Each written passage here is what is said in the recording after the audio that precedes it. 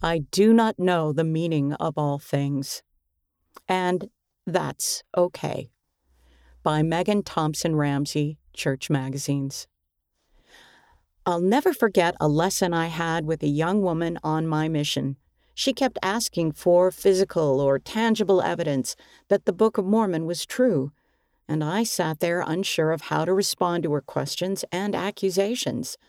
I was a young, bright-eyed missionary, and all I knew was that the Book of Mormon was true.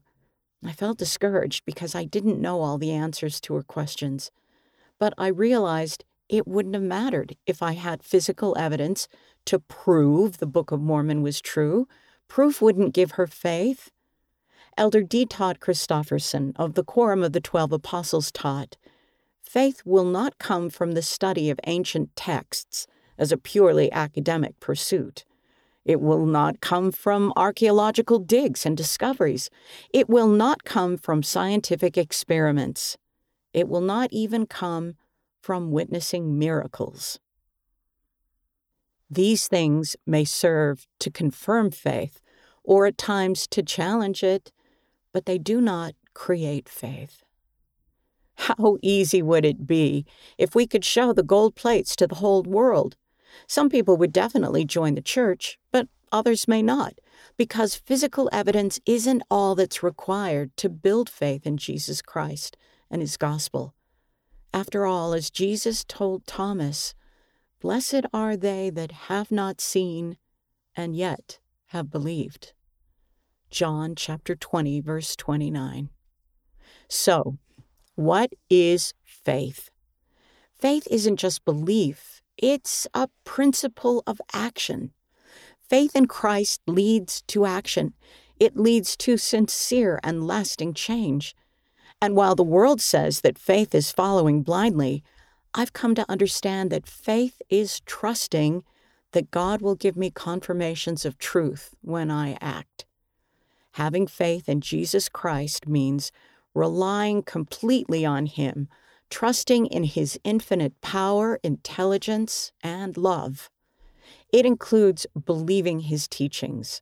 It means believing that even though you do not understand all things, he does. We don't have all the answers, but as we trust in our all-knowing Heavenly Father, he will lead us to what is true. See Words of Mormon, chapter 1, verse 7. Focus on what you do know. It can feel overwhelming to hear counsel to build unshakable faith in a world that continually tries to shake us. But building unshakable faith is possible. Faith is a choice. When we consistently and deliberately choose to live by faith each day, we build a strong foundation and a bedrock testimony. King Benjamin taught his people a recipe for creating unshakable faith. Believe in God. Believe that he has all wisdom and all power, both in heaven and in earth. Believe that man doth not comprehend all the things which the Lord can comprehend. Mosiah chapter 4, verse 9.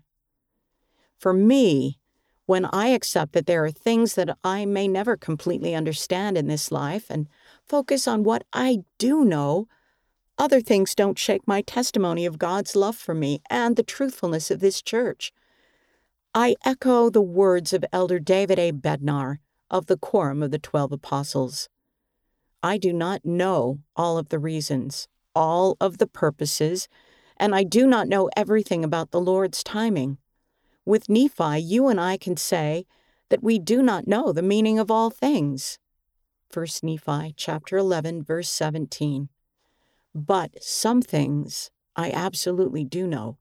I know we are spirit sons and daughters of a loving Heavenly Father. I know the Eternal Father is the author of the plan of happiness. I know Jesus Christ is our Savior and Redeemer. These basic principles are crucial parts of my testimony. God has revealed many great and important things. Don't get stuck on the mysteries he's not yet revealed. See Articles of Faith 1, verse 9. There are many things we don't know yet, and that's okay. Elder Neil A. Maxwell of the Quorum of the 12 Apostles said, "Of course we cannot fully comprehend all this right now. Of course we cannot know the meaning of all things right now, but we can know right now that God knows us and loves us individually." Act on faith instead of doubt. Many faithful members get lost when they let their doubt speak louder than their faith. Focusing on doubt may cause us to look beyond the mark. Jacob chapter 4, verse 14. The young woman I taught on my mission would only believe the church was true if my companion and I could disprove all her accusations. But the only thing I could ever prove to her was the reality of finding answers through personal revelation. I can testify of the powerful evidence of the Holy Ghost in my life. I know the Book of Mormon is true, not because I know all the answers, but because the Spirit has testified to me that it is undeniably true. My witness didn't come in a miraculous manifestation, but over time, through consistent study and prayer. In other words, my testimony didn't come because of physical evidence, but because I acted in faith and will continue to do so. So, what do we do if we can't find answers to our questions? Sister Camilla Kimball, wife of President Spencer W. Kimball, shared her strategy for waiting for answers to difficult questions. She had a metaphorical shelf for things she didn't know the answers to. And as she held on to the things she knew, while also studying and praying about her questions, she was able to gain greater understanding. I still have questions on that shelf, she said, but I've come to understand so many other things in my life that I'm willing to bide my time for the rest of the answers. Go back to the basics. There have been times when I didn't understand certain commandments, moments when I had questions about polygamy, same-sex attraction, or other things. But I learned a powerful lesson from the way God taught Adam and Eve. We're taught that God gave unto them commandments after having made known unto them the plan of redemption. Alma chapter 12, verse 32. It wouldn't surprise me if Adam and Eve had plenty of questions about the commandments they were asked to follow, but before they could understand the commandments, they first had to learn about the plan of salvation. How well do you understand the plan of salvation?